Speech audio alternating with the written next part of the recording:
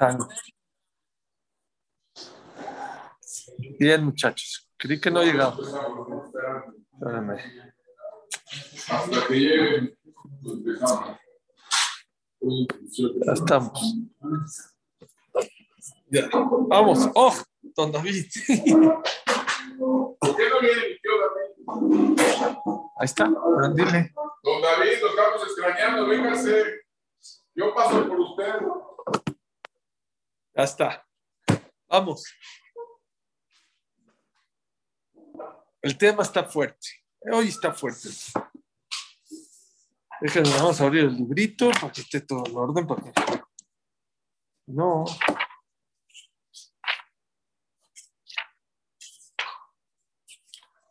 Ah, no se oye. Mira, por favor, dos chamados. Se oye, ¿no? Ya está empezando el proyecto. Sí se escucha. Sí. Oigan, vamos a hablar del tema de Diná. Saben que Diná, yo creo que es de los sufrimientos más grandes que tuvo Jacob Avinu.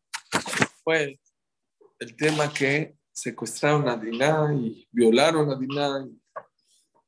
Es un tema complicado, pero creo que tiene mucho lo que tenemos que aprender. Les voy a leer un poquito de cómo fue la historia y luego vamos a analizar el tema. Dice así: Batetze Diná bat Lea, asher yalda le Jacob lirot bibnot haaretz. Y salió Diná, la hija de Lea, que tuvo Jacob, para ver a las hijas de la tierra. Vayarotá Shechem en Hamor, y la vio Shechem en Hamor a Jebí, Nisia Aretz, era el presidente de la tierra. Vaikajotá, la tomó. Vaishkabotá, se acostó con ella. Vayanea, la hizo sufrir una violación. Hatidvag nafsho bedina de Jacob, se apegó su alma, se enamoró de Diná de una manera impresionante. ¿Quién fue? Shechem ben Hamor, que era el presidente. Vayehab etanara, y amó a la mujer. Vadaber al levanara, y habló al corazón de Diná. Vayomer Shechem, y dijo Shechem, el Hamor Aviv Lemor, Kachlieta Yaldazdo de Isha, le pidió a su papá: me quiero casar con esta mujer. Hasta ahí.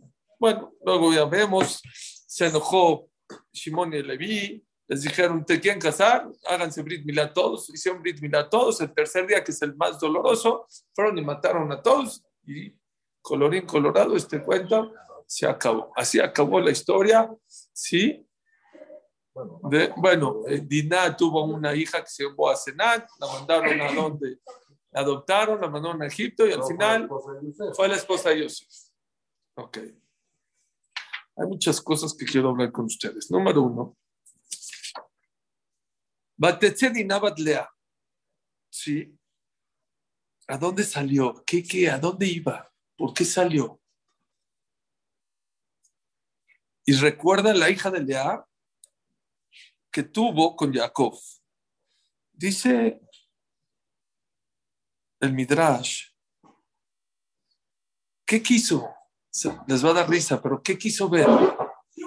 Diná, número uno, vivía entre puros hombres. Puros hombres, 11 hombres. Todavía no nacía Binyamin aquí. Oye, quiero ver amigas, chavitas de mi edad. Entonces, hay quien dice que quiso salir a ver a las chavitas. Otra opinión dice: Shechem vive notar esa Biblia o Jacob, hay un mensaje Shechem hizo un concierto. También había concierto en tipo Jacob. No de Luis Miguel ni de, no sé, de quién, de Chayanne, no sé, sino de quién. Shechem, de verdad, le trajo un concierto afuera de la casa de Jacob. Dijo: está buena la música, y se salió la música. Se fue para afuera. Sí. Otra opinión dice: dijo a ver, no sé. Salió a ver sus ropas y sus joyas y las ropas de las chamaquitas. La moda, habían mujeres afuera. No era el rock, sino a ver cómo estaban vestidas.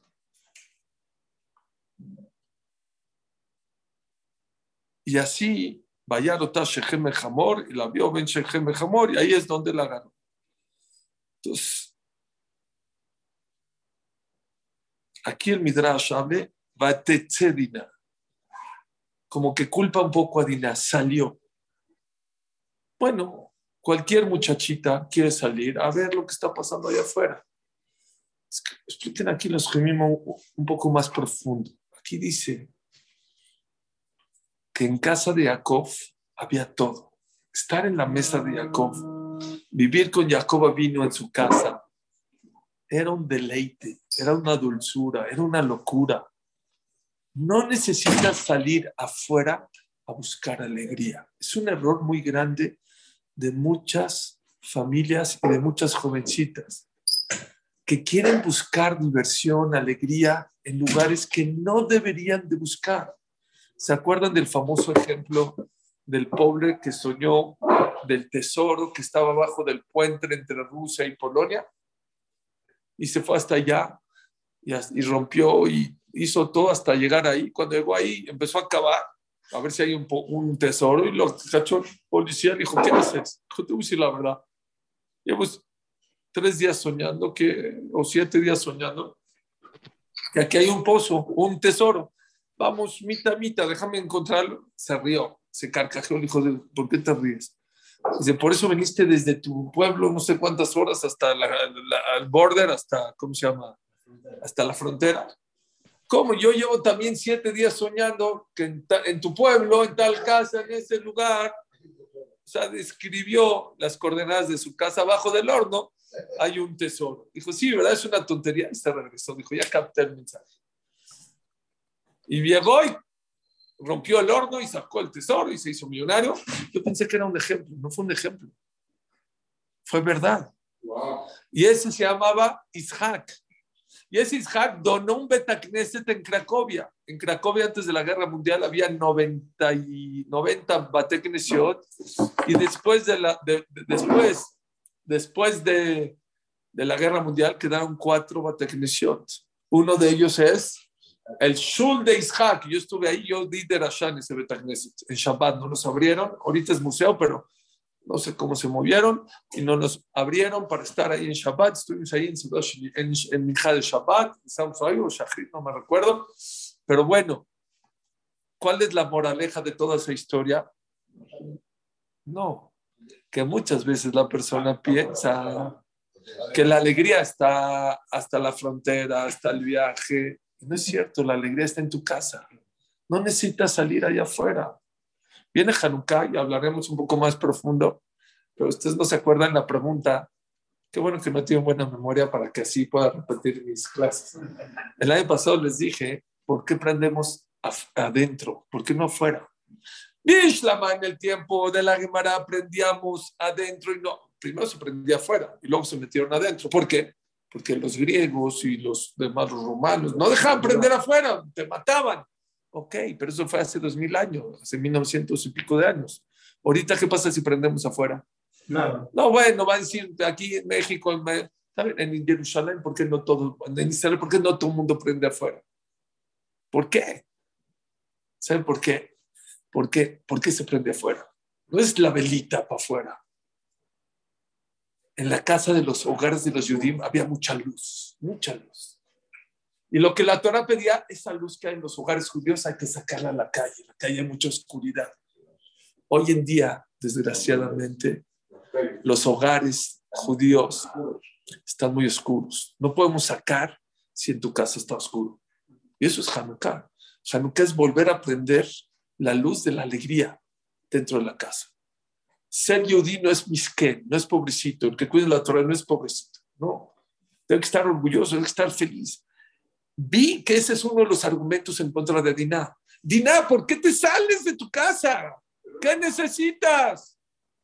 No necesitas salir. Música, oye, Shalom Aleichem, seguramente el Shalom Aleichem de casa de Jacob vino era impresionante, con Rubén, con Shimón, con Leví, seguramente los de Medot, no sé, pero los Jamín dicen, de casa de Jacob no necesitas salirte. No es necesario.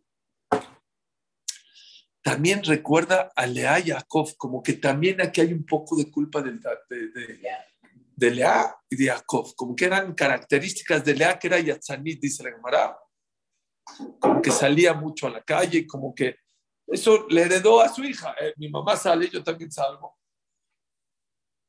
Y vean en qué acabó. Y Jacob también muchas veces, y se los quiero decir con todo mi corazón, de muchos papás que son irresponsables. Una vez me tocó sentarme con el presidente de todos los jóvenes de las comunidades de México. Ya tiene muchos años. Me acuerdo que me regaló una pluma que estaba chueca, que decía, era una pluma Bic, pero chueca así, de Bacardí. ¿Saben qué es Bacardí? La bebida esa. Que decía, cuando veas esta pluma derecha, deja de tomar. Y estamos hablando de la juventud. No sé, no me acuerdo ni por qué a mí me citaron a hablar con él. Estábamos viendo temas de la comunidad, de la juventud X. Y me dijo, Suri, mira, te voy a decir una cosa. Los jóvenes estamos muy mal, ¿eh? De verdad que te voy a decir una cosa. No hay papás, ¿eh? A mí hay jovencitos que están en situaciones muy difíciles a las 2 de la mañana, 4 de la mañana. Me hablan y no tiene, y tu papá, no, mi papá no está, mi papá está en el antro, mi papá está en el otro, mi mamá, no, pues tampoco, que no, que se fueron con los amigos. Sí, yo estoy de acuerdo que los jóvenes están a 400 kilómetros por hora, pero muchos papás no estamos presentes. O estamos mucho en la Gemara, o estamos mucho en el libro, o estamos mucho en el trabajo, o estamos mucho en el deporte, o estamos mucho en el Netflix, pero nuestros hijos necesitan, ¿qué necesitan?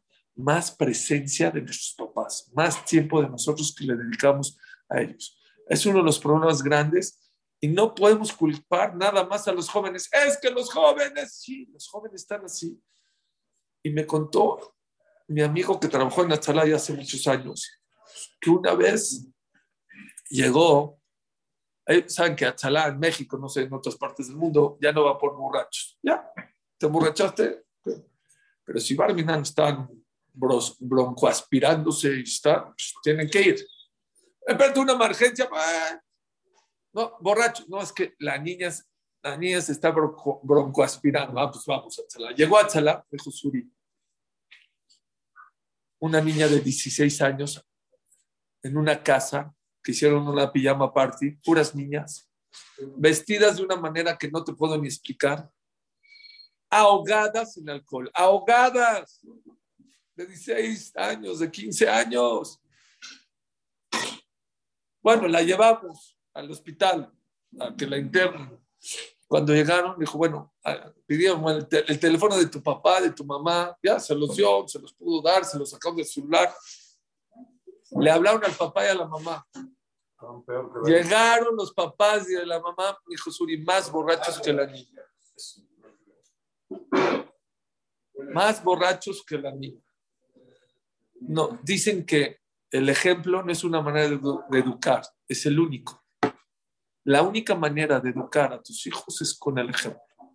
Y aquí yo me cuido mucho porque le hará una tzadeket y todo, pero sí se ve en la Gemara que parte de la culpa que tuvo Diná, que se salió, sí, hay que entender que es que se salió, pero bueno, que llegó a lo que llegó es por los papás. Y por eso, de verdad, dijo Rabiuni, el regalo más grande que tiene el ser humano es un hijo. Después de la vida, obviamente, son los hijos. Pero el compromiso más grande que tienes tú en tu vida son tus hijos. Tus hijos son tus ojos. Tienes que estar pendiente de ellos. Y bueno, pasó lo que pasó. Si Lea, que era tzadek, si Jacob, que era super tzadek, que no nos imaginamos. Si Diná, que no entendemos el nivel tan grande, la Torah los castiga de que se equivocaron. ¿Cuánto nosotros tenemos que tener tanto cuidado? Uno, a dónde mandamos a nuestras hijas. Dos, no podemos permitir de ninguna manera que nuestras hijas tomen, que se emborrachen. No hay manera. No existe eso en Clar Israel. Kol Yehuda bat Melech Penima. Claro, ¿eh? No hacen caso. No hacen caso. Y también hay que ver con quién se llevan. Hay que ver también con quién. Ahí voy a eso también. Nada más lo que les quiero decir es, si no hacen caso, no hacen caso, pero tú tienes que preguntarte. Ayer hablamos de meditación. Ya empezó la meditación, en la regadera, en el coche. Qué bueno. Mediten si de verdad ya hiciste lo máximo para que tu hija salga por buen camino. La Gemara dice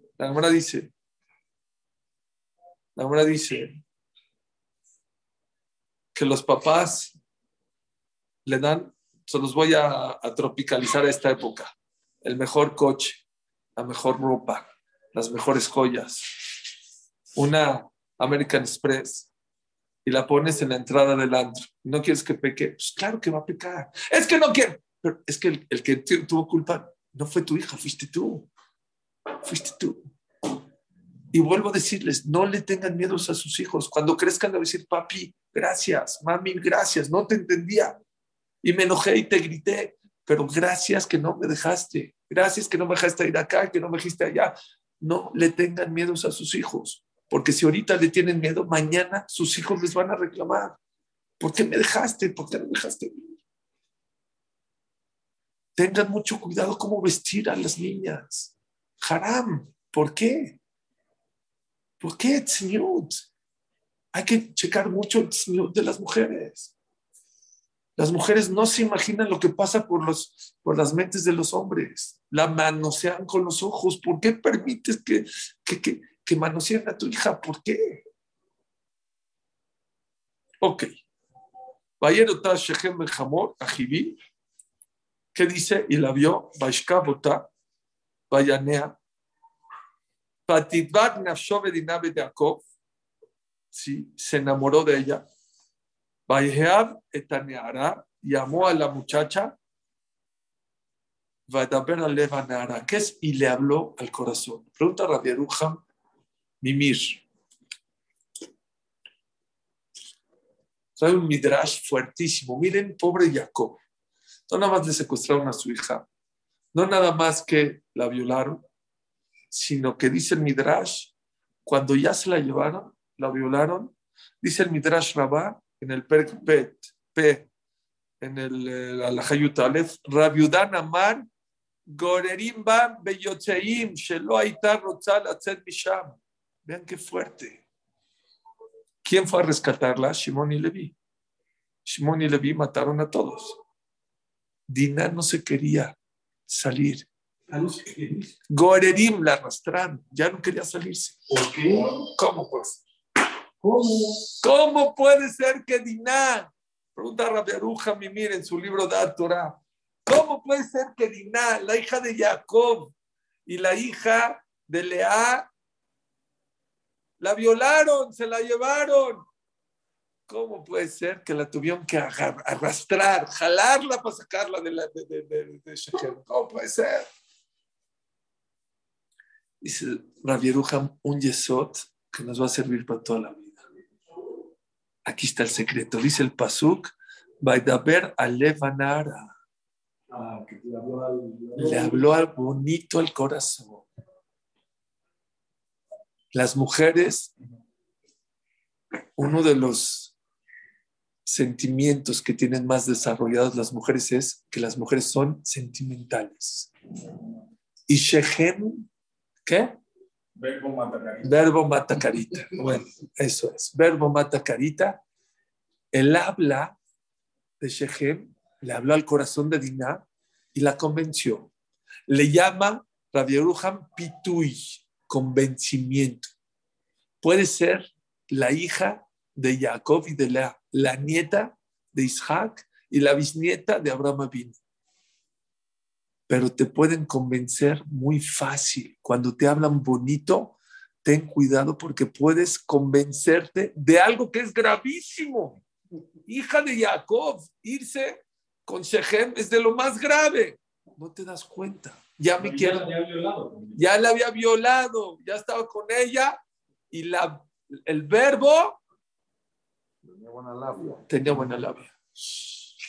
Y aquí me entró luego, y seguramente ustedes todos, las redes sociales. Qué miedo dejar que nuestras hijas tengan redes sociales. ¿Por qué? Porque en las redes sociales, aparte que no ves, te pueden poner que es un güero de ojos azules, ¿no es cierto? La manera en que le hablan a tus hijas. ¿Saben que TikTok está hecho especial? No para que, como las papas sabritas, a que no puedes comer solo una.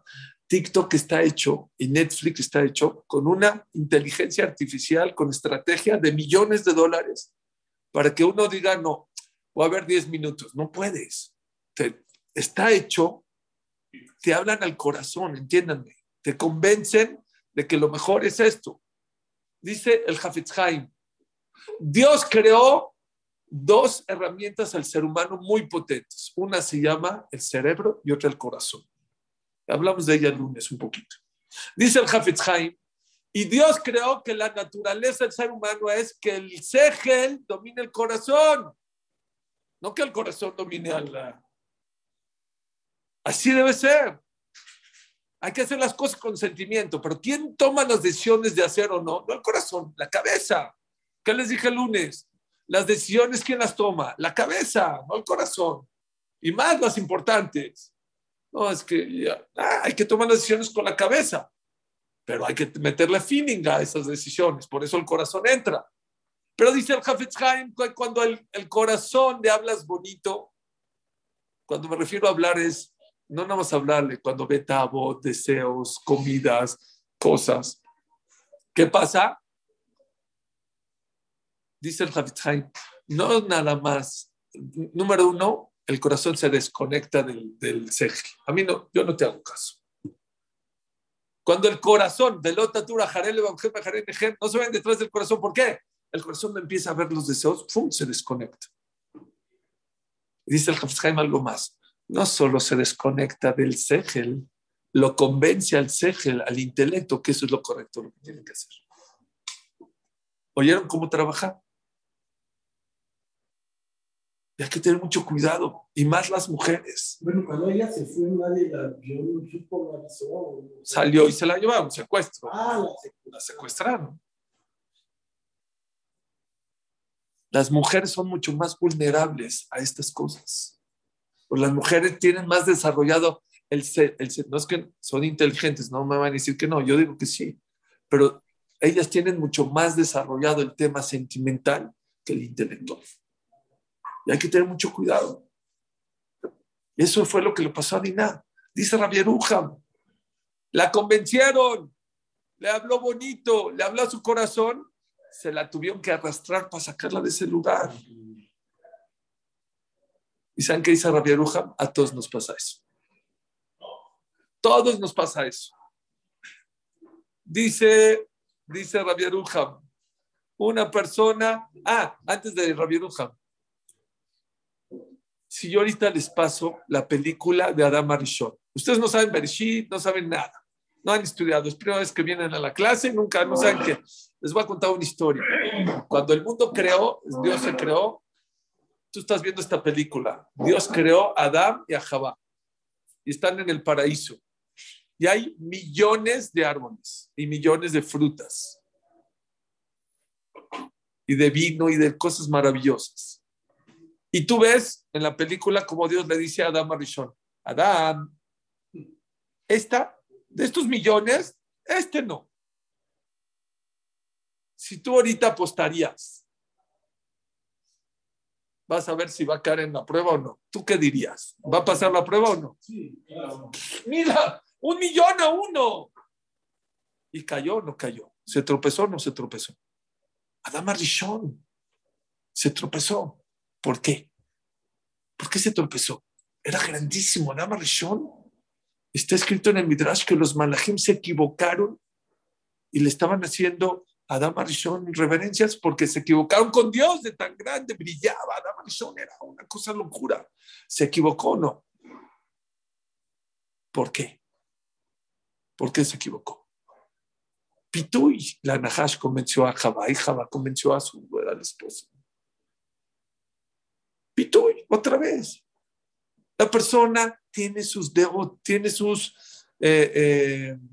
ideologías. Viene otro y te dice algo y te convence. Dice Rabbi Yeruham, uno llega a una tienda, pasa por ahí, no me gustó el traje, no, viene el vendedor, no, mira, es de moda, es 2x1, es un buen fin, esto, ¿te convence o no te convence? Pero tú no quieres. Somos vulnerables a que nos convenzcan. Oigan esta frase, seguro la han escuchado alguna vez. Compramos cosas que no necesitamos con dinero que no tenemos para impresionar a gente que no le importamos. ¿Está fuerte? ¿La repito? A ver. Buenísimo. Compramos cosas que no necesitamos con dinero que no tenemos para impresionar a gente que no le importamos. Y mi pregunta es, ¿y entonces por qué la compramos? Exacto. ¿Por qué? Porque todo el marketing, porque toda la publicidad es convencer a la persona que te falta ropa, que te falta satisfacciones, que si no estás en tu coche con el aire acondicionado y te hacen sentir que eres un misquén, que eres un pobre, te hablan al corazón. Dice Rabbi Yeruham, yo no quiero comprar eso. Viene el vendedor y te dice, no, mira esto, te convence. Dice el Hafetz Haim, se los digo en Alajot Yom Tov, que la persona tiene que tener cuidado con su gasto, no gastar de más. Y dice, y mucha gente que gasta de más es por culpa de convencimientos tontos. Y esos convencimientos tontos muchas veces vienen de tu pareja, de tu esposa. Y también, mucho también por la presión social. Presión social. Ahorita vamos a hablar de eso. Pero qué importante es, les voy a decir una alajá que dice Rabbi Yashu, para que vean en qué mundo estamos. Dice la alajá en Shabra, que si una persona dice una brajá, Shakol le abidvaro, y se tomó el agua, o un pastel, es más común el pastel, y de repente dices, según la alajá, ya decides, ya estoy a dieta, no me voy a comer todo el cheesecake, ya no me lo voy a comer. Y de repente dice tu esposa, ya, cómetelo, ya, órale, Sí. ya está rico, ya te lo dice, mira qué rico está. Si te lo quieres volver a comer, según la alajá, tendrás que decir por ahí otra vez. ¿Por qué? Porque cuando se acaba tu verajá, cuando tú decides, ya no voy a comer, ahí se acaba. Dice Rabbi Yashif, eso era en el tiempo de antes, que la gente era, cuando tomaba decisión, era decisión. Pero ahorita, ¿cuántas veces en tu vida has dicho, no me lo voy a comer y te lo comes? Entonces, es mentira tus decisiones. No es real, no es auténtica. Somos muy livianos y no somos firmes de nuestras decisiones. Y entonces, cualquier persona te puede cambiar. Les voy a decir una Gemara en Masejet Sotah Daf Zayin, Amud Alef. Dice la Gemara en Masejet Sotah Daf Zayin. ¿Qué es lo que provoca muchas veces que la gente se haga más vulnerable a que te convenzcan? A que ya hablamos una, que te hablen al corazón. Cuando te hablan al corazón, se acabó. ¿Saben ustedes que existe un concepto en la Torah que se llama una mujer sotá? Hemos hablado varias veces de una mujer sotá. ¿Qué es una mujer sotá? No mujer sota, Elías. Mujer sotá. A los dos, Elías. Mujer sotá. ¿Qué es una mujer sotá? Una mujer que su esposo le dice, ¿sabes qué? No me gusta que hables con esta persona solas. No es que es mi cliente, es que es mi proveedor. Pues sí, pero a mí no me gusta. Yo soy tu esposo y me molesta. Bueno, es que no. ¿Sabes qué? Yo te celo ahorita que prohibido que te encierres en un cuarto a solas con esa persona. Si hay gente, no pasa nada, pero delante, solas, no.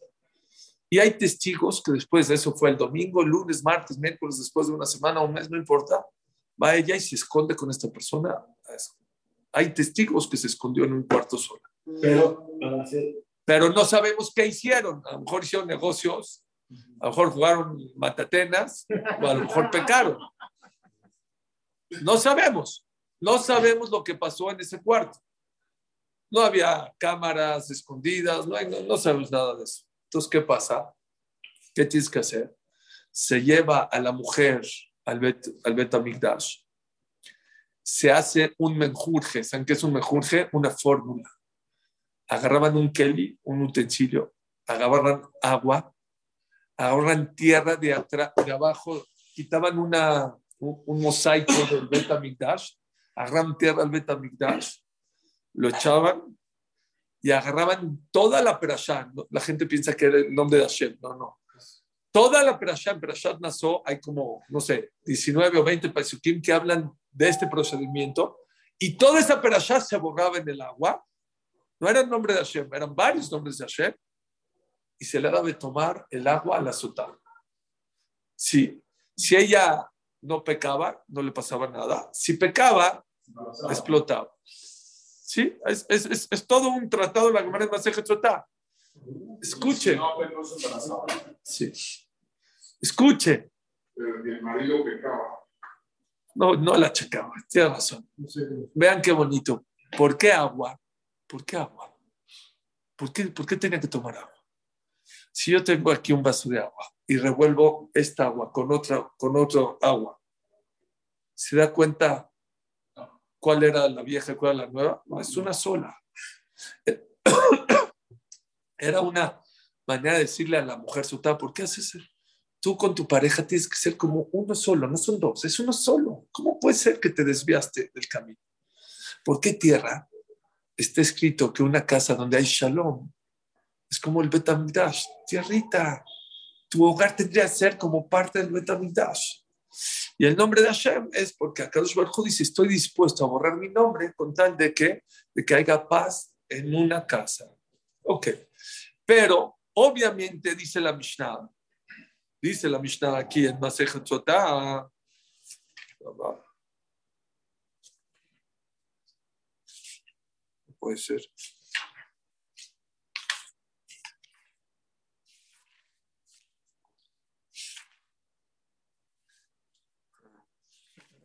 La vi antes de empezar. Los jajamim no querían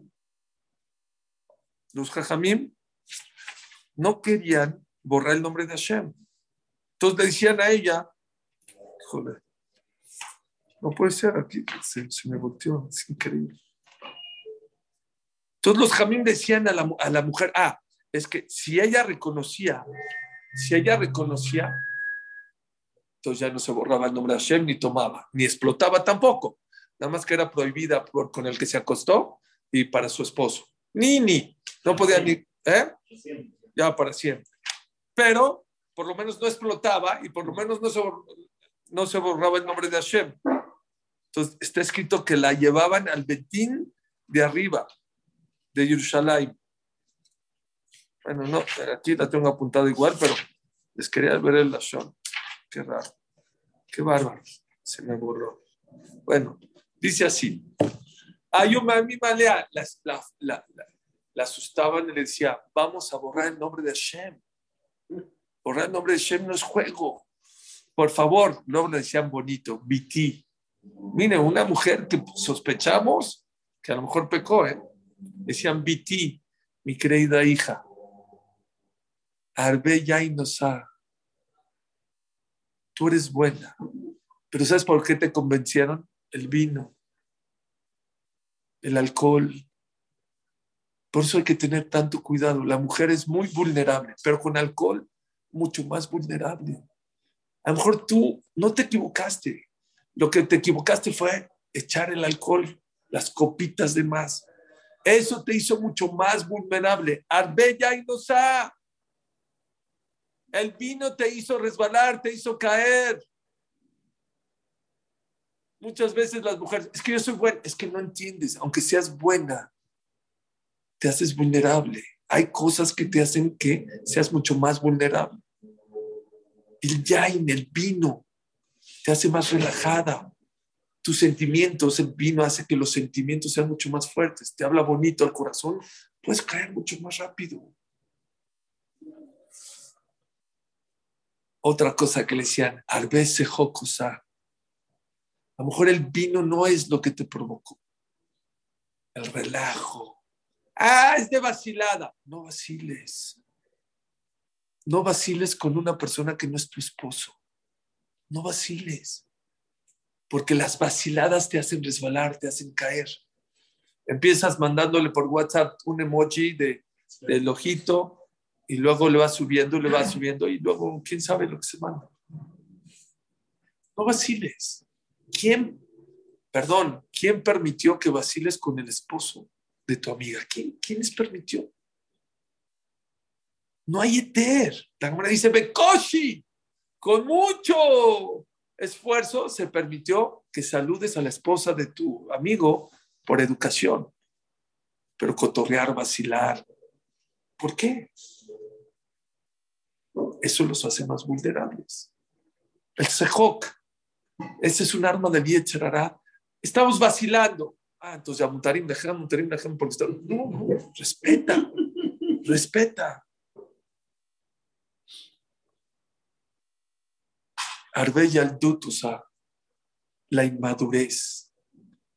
Y esto vuelvo al tema de las hijas. Hay veces tu hija no está lo suficientemente madura para que la dejes que se junte con gente mala o con influencia mala. Al ver y adultosa, muchas veces la falta de madurez te hace caer.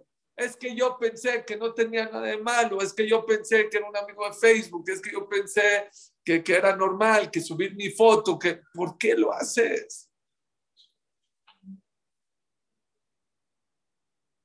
No permitan, ya les dije, si Steve Jobs no dejaba a sus hijos, tenía controlado el Facebook y las computadoras, si ¿cómo se llama? Bill Gates no deja a sus hijos, ¿por qué nosotros sí vamos a dejarlo? ¿Por qué? Y les digo, si ahorita no lo controlamos con lo que viene de metaverso, de verdad que desde que les hablé de metaverso, lo que viene de Facebook, tercera dimensión y eso, si ahorita no le pones un estate quieto y un stop a las cosas digitales, a las redes sociales, créanmelo, es un tobogán. Si tú te echas de un tobogán, a la mitad del tobogán te puedes ir para atrás, no hay. Si ahorita no se aprenden a agarrar y usar, ¿saben cómo dijo Ramatiteo Salomón? Lo digital, ¿saben cómo es? Les voy a decir cómo es. Si una persona ahorita se fue a vivir a Chihuahua, ¿puede comer carne en Chihuahua? ¿No? Sí, los dos están equivocados. Depende. Si la carne es kasher y hay un shochet y está salada como debe ser, se puede. Si no, no. Es lo mismo.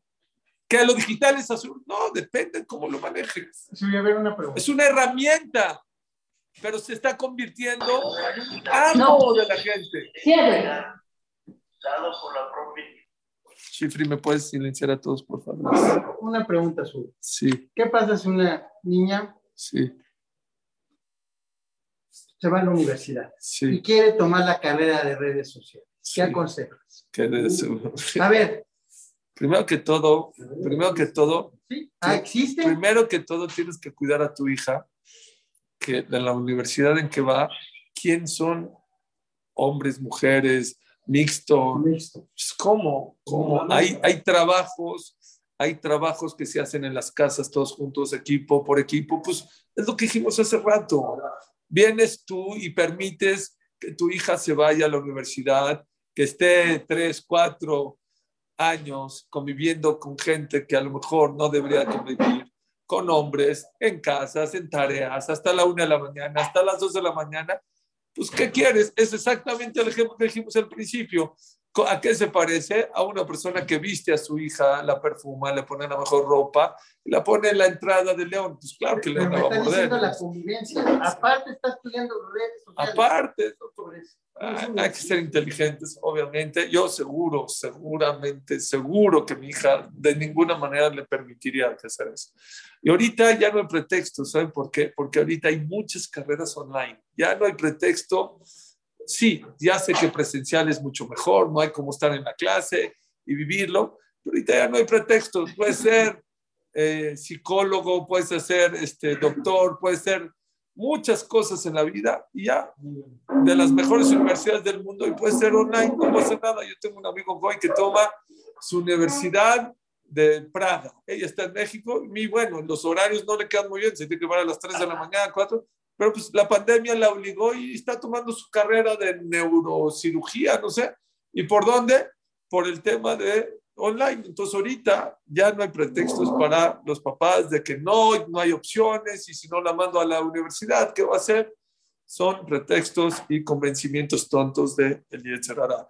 No pondría a una muchachita en riesgo de esa manera, creo yo. Bueno, otra de las cosas que le decían a esta mujer, Arbe Shechenim Raimosim, lo que hemos hablado muchas veces. Tú no eres mala, o el vino, o la inmadurez, o la vacilada, o Shechenim Raim. Muchas veces cuando una persona se junta, ¿qué es Shechen? Hay amigo y hay Shechen. Shechen vives con él 24/7. Hay veces los vecinos son los que te provocan caer en situaciones difíciles, en situaciones, porque la convivencia, la gente que, lo hemos dicho muchas veces, cuida con quién te llevas, gente sana, gente buena, gente de valores. ¿Por qué? Porque por más bueno que tú eres vulnerable a que te contagien. Hay otro momento en el cual la persona se hace muy vulnerable. Dice el Pasuk, lo hicimos 3 veces al día por lo menos. ¿Qué dice en el Kriyat Shema? Bejalta, besabata, peniftele babchem, besartem babatem elokim acherim. Ten cuidado, cuando una persona come, barriga llena, corazón contento, el corazón es vulnerable a que te convenzcan. ¿Por qué cuando una persona quiere cerrar un negocio se lleva al cliente o al comprador a comer? ¿Por qué? Está contento porque comió, está alegre. Cuando la comida llena la barriga, el corazón se hace muy vulnerable y lo que le pides al otro es más factible que te haga caso. Mucha gente dice, no, mi hija no fue, nomás fue a comer con ellos. Cuidado, cuando van a comer con ellos es cuando más una persona se puede hacer factible. Bejalta, besabata, luego dice el pasuk, y comerás y te saciarás. Ten cuidado porque te pueden convencer. Es lo mismo, no nada más en comida, cuando una persona está pleno y lleno de lo material, pleno y lleno de salud, cuando está todo fresh, es muy vulnerable a que alguien pueda llevarte y cambiarte de camino. Tengan mucho cuidado. Esas son las herramientas que muchas veces los violadores, los que quieren persuadir o convencer a los demás, utilizan el vino, la vacilada, la inmadurez, la cercanía de gente mala y la comida. ¿Qué podemos hacer para tener nuestra mentalidad firme? Entonces, número 1, no es fácil. Y esto se los digo para ustedes y para sus hijos. Número 1, ¿qué tienes que hacer? No copies, piensa. La gente, desgraciadamente, en esta generación, copia lo que están haciendo los demás, pero no sabe las bases de por qué está actuando de esa manera. Yo cuido Shabbat porque él cuida Shabbat. Y yo vengo a estudiar porque el otro viene a estudiar, pero tú no sabes las bases, tú no piensas, tú no analizas. Como mi amigo viene, pues yo vengo. Y cuando él no viene, pues yo tampoco vengo. Y como el otro no va, pues yo tampoco voy. Entonces es muy fácil que te convenzca. Tienes que saber, conocer, estudiar, conocer por qué. ¿Por qué es importante no emborracharse? ¿Por qué es importante no drogarse? ¿Por qué? Porque si tú no lo conoces, no lo sabes. Si tú no le enseñas a tus hijos por qué es malo drogarse, ¿qué tiene de malo? Uno me dijo, ¿qué tiene de malo drogarse? La pasas de maravilla. Te digo, ¿por qué? los delitos y las tragedias más grandes las han provocado en este mundo gente que está drogada. No han pasado cosas buenas de gente que se droga, sino todo lo contrario. De paréntesis, ayer salió en las noticias que en Estados Unidos nunca en la historia había tantas muertes por gente drogada como este año. Nunca. Es el año, creo, más de 100,000. Creo que más de 100,000 muertes. ¿Es correcto, Elías? ¿Estoy diciendo bien? En Estados Unidos. En Estados Unidos. Entonces, de la droga. Pero si no lo sabes, nada más copias. Si no me... ¿Por qué no te drogas? Pues nadie de mi grupo se droga. Ay, cuando se drogan, tú te vas a drogar. Tienes que tener claro, tienes que pensar y darle bases a tus hijos desde chiquitos. Háblalo. Hay que hablar con los niños de drogas, hay que hablar con los niños de sexo. Obviamente hay que buscar la edad, pero hay que hablarlo, hay que hablarlo. Lo grave, lo delicado, lo cómo es, orientación sexual. Hay que decirles, hay que enseñarles a los hijos a decirles no. Ya les dije, yo estuve en un caso con una persona aquí en México muy importante, una psicóloga especial para niños, dijo, a los niños hay que enseñarles a que digan no. Desde chiquitos, oye, te voy a tocar, no me toques. Nosotros como papás nos equivocamos muchas veces, saluda a tu tío, dale beso. No, salúdalos y dale beso, no lo puedes obligar a tus hijos. ¿Por qué? Porque ese es su cuerpo, es su decisión. Y hay que decir no, enseñarle no, enséñale, dale seguridad. Pero si tú no le enseñas qué es bueno, qué es malo, no, es un tabú, las drogas, ¿cómo no decir de droga? No tapes el sol con un... Si no lo va a ver contigo, lo va a ver en la calle de otra manera. De alcohol, de apuestas. Hay que hablar con ellos. No saben cuánta gente está apostando y está perdiendo hasta los calcetinos. Ahí está, me estaba enseñando. Supera Estados Unidos 100,000 muertes por sobredosis en un año. Está bien. ¿Todo bien, Elías? ¿Estoy dando bien las noticias o no? Correcto. Ok. Hay otra cosa muy importante.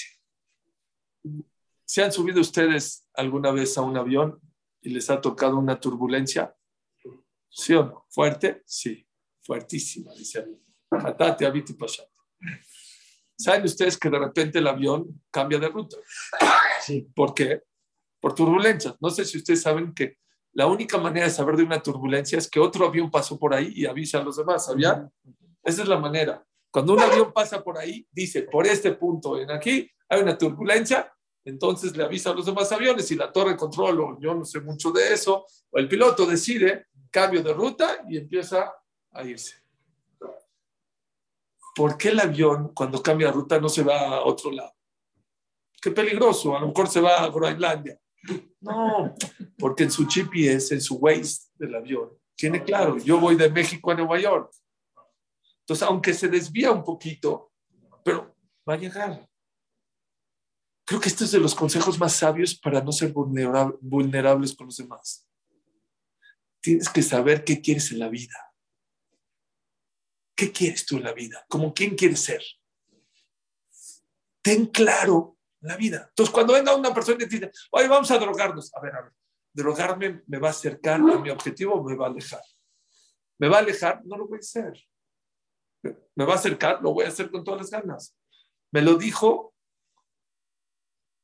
¿Quién? El atleta. ¿Cómo se llama el que me invitaste a que lo entreviste?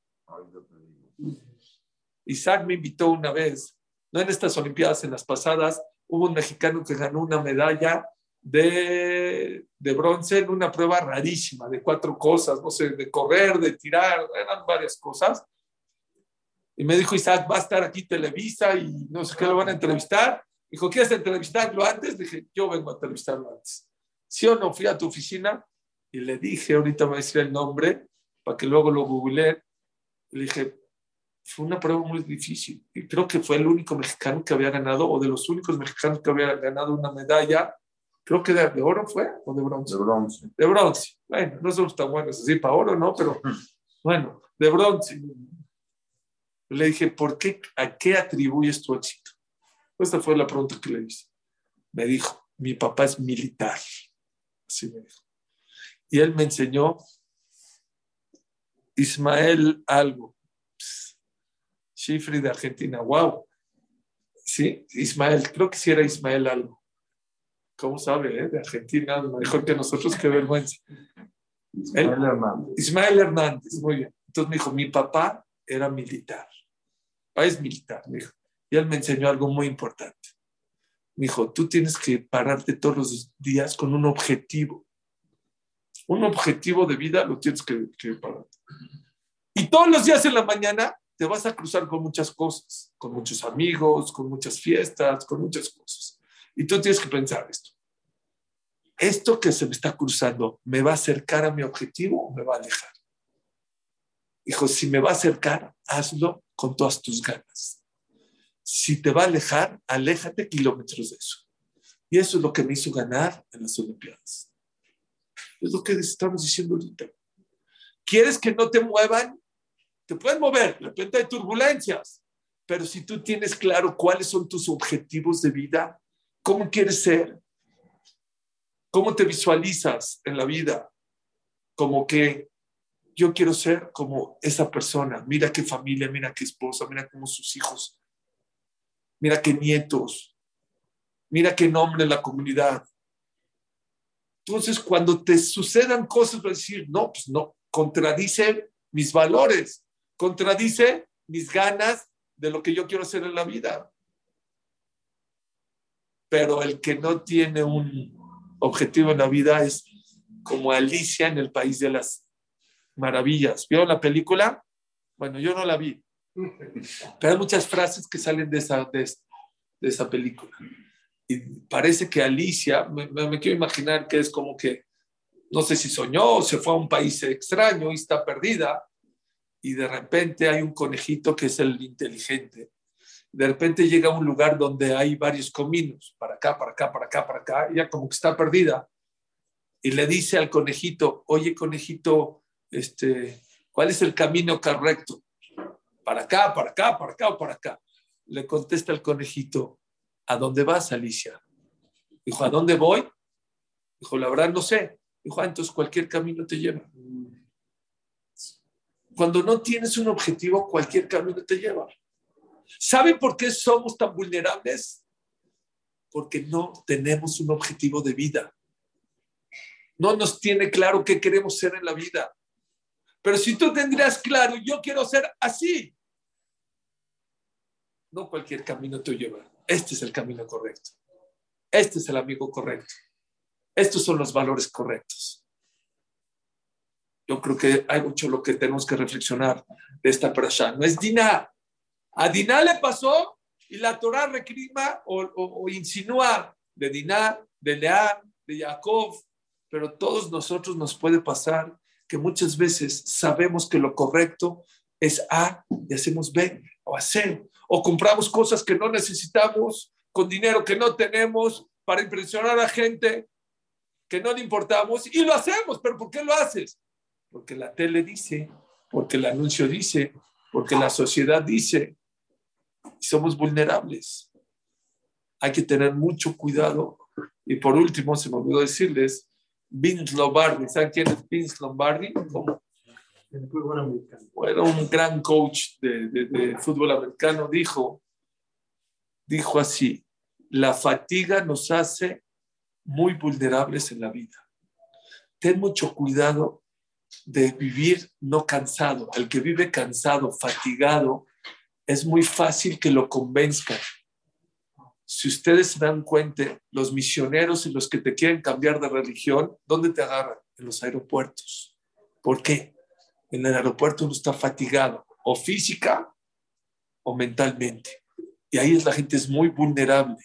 En los hospitales, donde la gente, el hospital, Barminan, que no veamos, cuando una persona está enfermo, cuando tiene una persona enferma, no es una fatiga física, es una fatiga mental que te destruye. Ahí es donde llegan los misioneros, te vienen y te lavan el coco. En los hospitales, en los aeropuertos, todos los lugares donde una persona está fatigada, es muy vulnerable y muy común que Barminan pueda convencerlos. Ya no hablamos del tema de Kafrut, de verdad tienen que tener mucho cuidado de ideologías raras, de centros de Biblia que no son correctos, o de Kabbalah que no son correctos, que todas esas cosas son falsas.